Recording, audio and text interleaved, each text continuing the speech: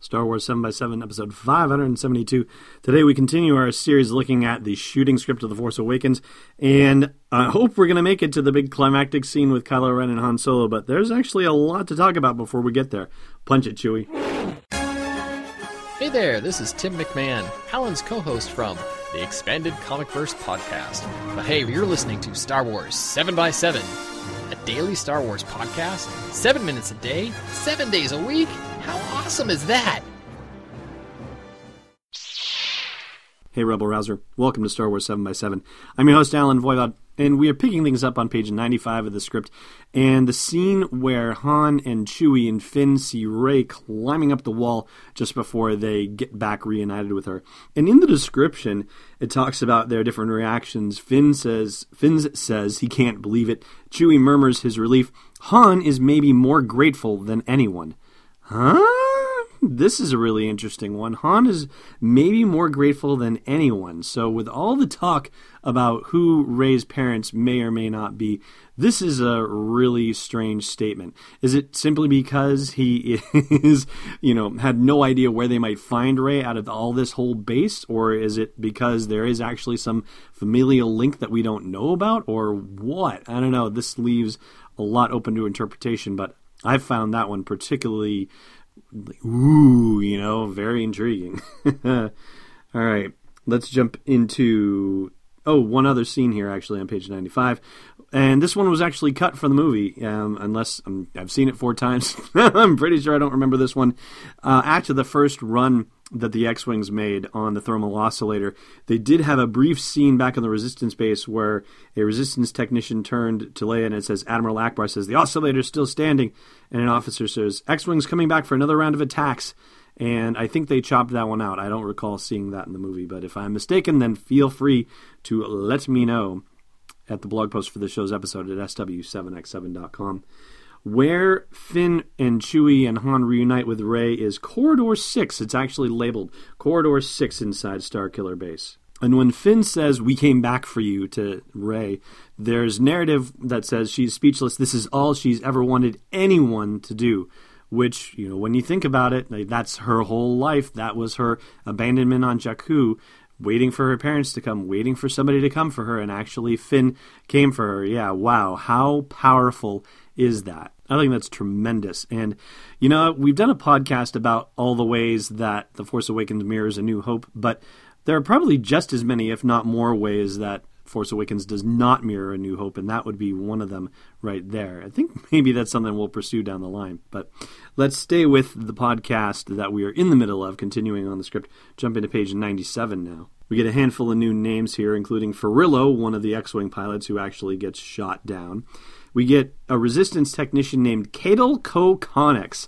That seems like there's got to be a story behind that. And spelled Kaydel, then Ko, then Connix. It wouldn't be KKK, I'm sure. And another character in the Resistance base, Vober Dand. That's the one who says that 2 more X-Wings are down and that's half our fleet destroyed. And in case you're keeping track, Vober Dand is a Tarsant. That is his or her species. And Kaydel Ko-Connix is actually played by Billie Lourd. Yes, that is the character name of Carrie Fisher's daughter as she plays along with the fun in the Resistance base in The Force Awakens. Then back on Starkiller Base, there was a deleted scene where there was a chase in snowspeeders where Rey and Finn were getting chased by snowspeeders as they headed to a junction station where they made the modification, if you will, where they sabotaged the oscillator-based doors so that way Han and Chewie could get inside.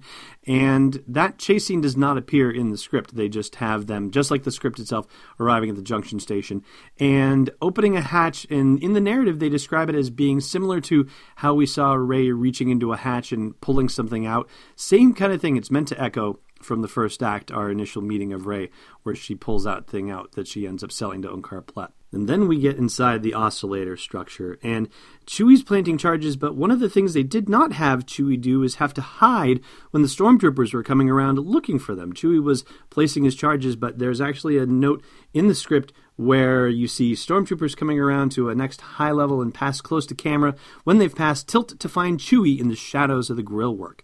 That didn't actually work out that way in the script itself, or in the movie, is what I mean to say. And even more amazing is that there's a similar scene with Han and Kylo Ren, where Han actually has to hide as Kylo Ren comes nearby.